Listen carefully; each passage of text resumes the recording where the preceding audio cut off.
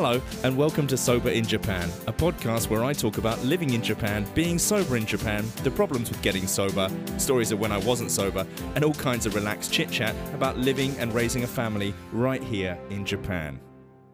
Thanks for tuning in. I'm really happy to talk today. I found out this thing called catastrophizing, and it's I've read up a little bit about it, and it's quite interesting.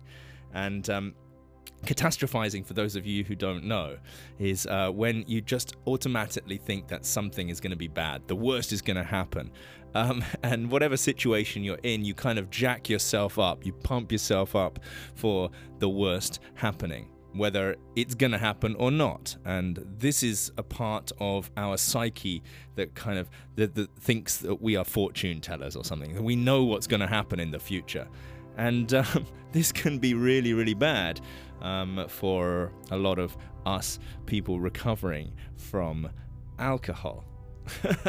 Why am I chuckling? It's a very serious issue. It's not actually officially a mental disorder, but it is considered to be something that a lot of people are going through.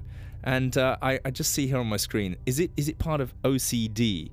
Well, it's definitely related to possibly the causing factor of a lot of depression and anxiety, and I can definitely get on the same page with that. I do consider myself a bit of a fortune teller, it must be said.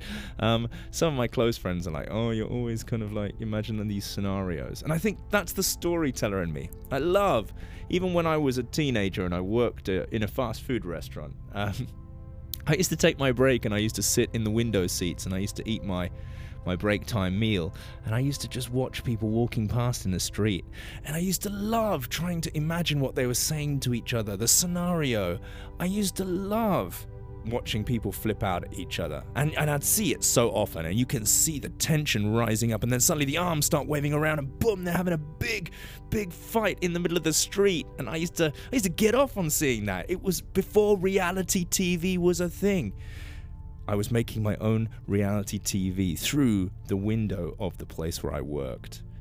And so one could imagine that going down that route could lead to quite a fair amount of catastrophizing. Yeah, I do like to overthink things, and especially in running a business, I do often think the worst. When I think about it, I try to break it down to myself as being one of my greatest faults, but also one of my greatest strengths. Because I really overthink why things didn't go well. Even if something went well, I try to break it down as to how it could be better and why it didn't work out exactly the way I wanted it to. And there have been so many examples of when I've thought that things haven't gone well and they've turned out to be pretty damn good. But I still sit there thinking, well, it wasn't perfect and we've got to make it better next time.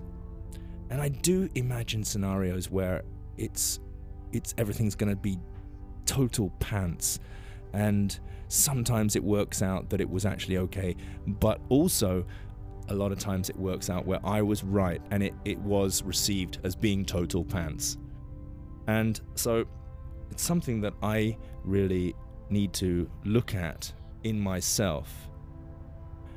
And I'm kind of chuckling about it because I love finding out about these things. They kind of make me feel that I have a degree of normality, that other people are going through the same things that I'm going through, and that makes me feel better. I don't really want to go down that corridor too much, because if I was a total schizophrenic or I was a total waste case, I wouldn't find much comfort knowing that there were others around me that felt the same. But that aside, I enjoy reading about this kind of thing. And yes, catastrophizing leads to anxiety and depression because of all this thinking that things are going to turn out badly or things aren't going to go well. That is a source of depression. It's being depressed about something, it's being anxious about something going badly or negatively before it's actually transpired. So before you get the official results in, you're already given up. And I guess a lot of people, where it's super serious, is where a lot of people give up before they actually take the step. So it's, I want to achieve this with my business, or I want to do this, but I'm not going to be able to do it because blah, blah, blah, blah, blah, blah. And then you list all the things, the bad things, the negative things that could happen. And then you don't actually take the step. You cross it off the list before you even get to trying anything. Just because, oh, well, that's not going to work. So next. And I don't think that is a good thing. I don't have that. I'm a yes man, and I really jump into things, and I work my hardest and my best, but I do get wrapped up in the fact that I haven't worked hard enough, or I can't focus as much as I want. And my previous podcast talks about that in a little bit of detail, about a day where I really needed to focus and I couldn't focus to the level that I wanted to. That I wanted to. And so all this stuff is very self-absorbed, and it's about thinking about what you want to do or what you need to do to make yourself feel good. And I think that is why catastrophizing, and it can lead to so much depression, because you yourself, even if other people are telling you, hey, yes, it was great, or it was good, it went well, you yourself don't believe it. And when you don't believe it, you feel depressed, you feel you could have done better, or you should have done better, and then you start obsessing over it, and you get depressed, and you get anxious. And in my boat, depression and anxiety is the big trigger to a lot of drinking. A lot of alcohol has been consumed when I have felt depressed or anxious, stressed. And it leads to more drinking. It just leads to more.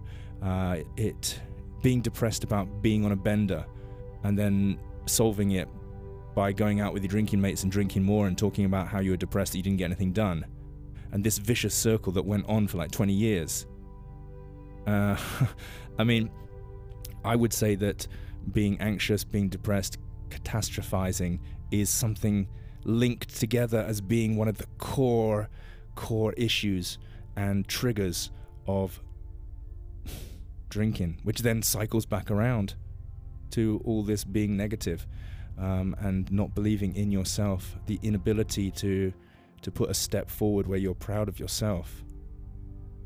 And so I was reading about it, and I love to read about and learn about these things because I love to connect the blocks in my own mind to kind of help me feel, okay, well, that was something that I was feeling, something that was on my mind, although I couldn't put a label to it. I was overthinking negativity.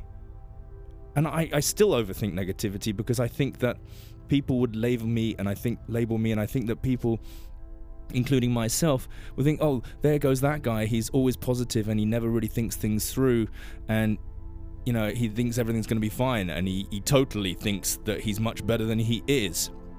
And I have that hanging over me, and I try my best to be positive, to be full of energy, to walk in the right direction, to be a yes man, to grab things with both hands and really try my best. But this fear of other people saying that I'm deluded or I'm in my own world, it drags me down. It leads to that depression. It leads to me overanalyzing myself. And it's something that I try not to think about so much, but it's still there. I'm very lucky because even though it's still there, I feel stronger now. I feel that I can handle it better. I don't need the alcohol as a way to numb that pain. So I am making steps in the right direction for me, and I think a lot of people would agree that I'm making steps in the right direction for the people around me. And so when I think about it that way, I know that I'm doing good by not drinking. I still try my best not to think negatively about these situations. But it is a process, it's a journey, and it's not going to be solved immediately. And I'm aware of that. So I just keep chipping away, trying to be better for myself, for my family, for my friends, the people around me, for my business, for my future, i.e. my kids. I'm doing it for the family, I'm doing it for me. Thanks for listening. This is Sober in Japan. See you next time.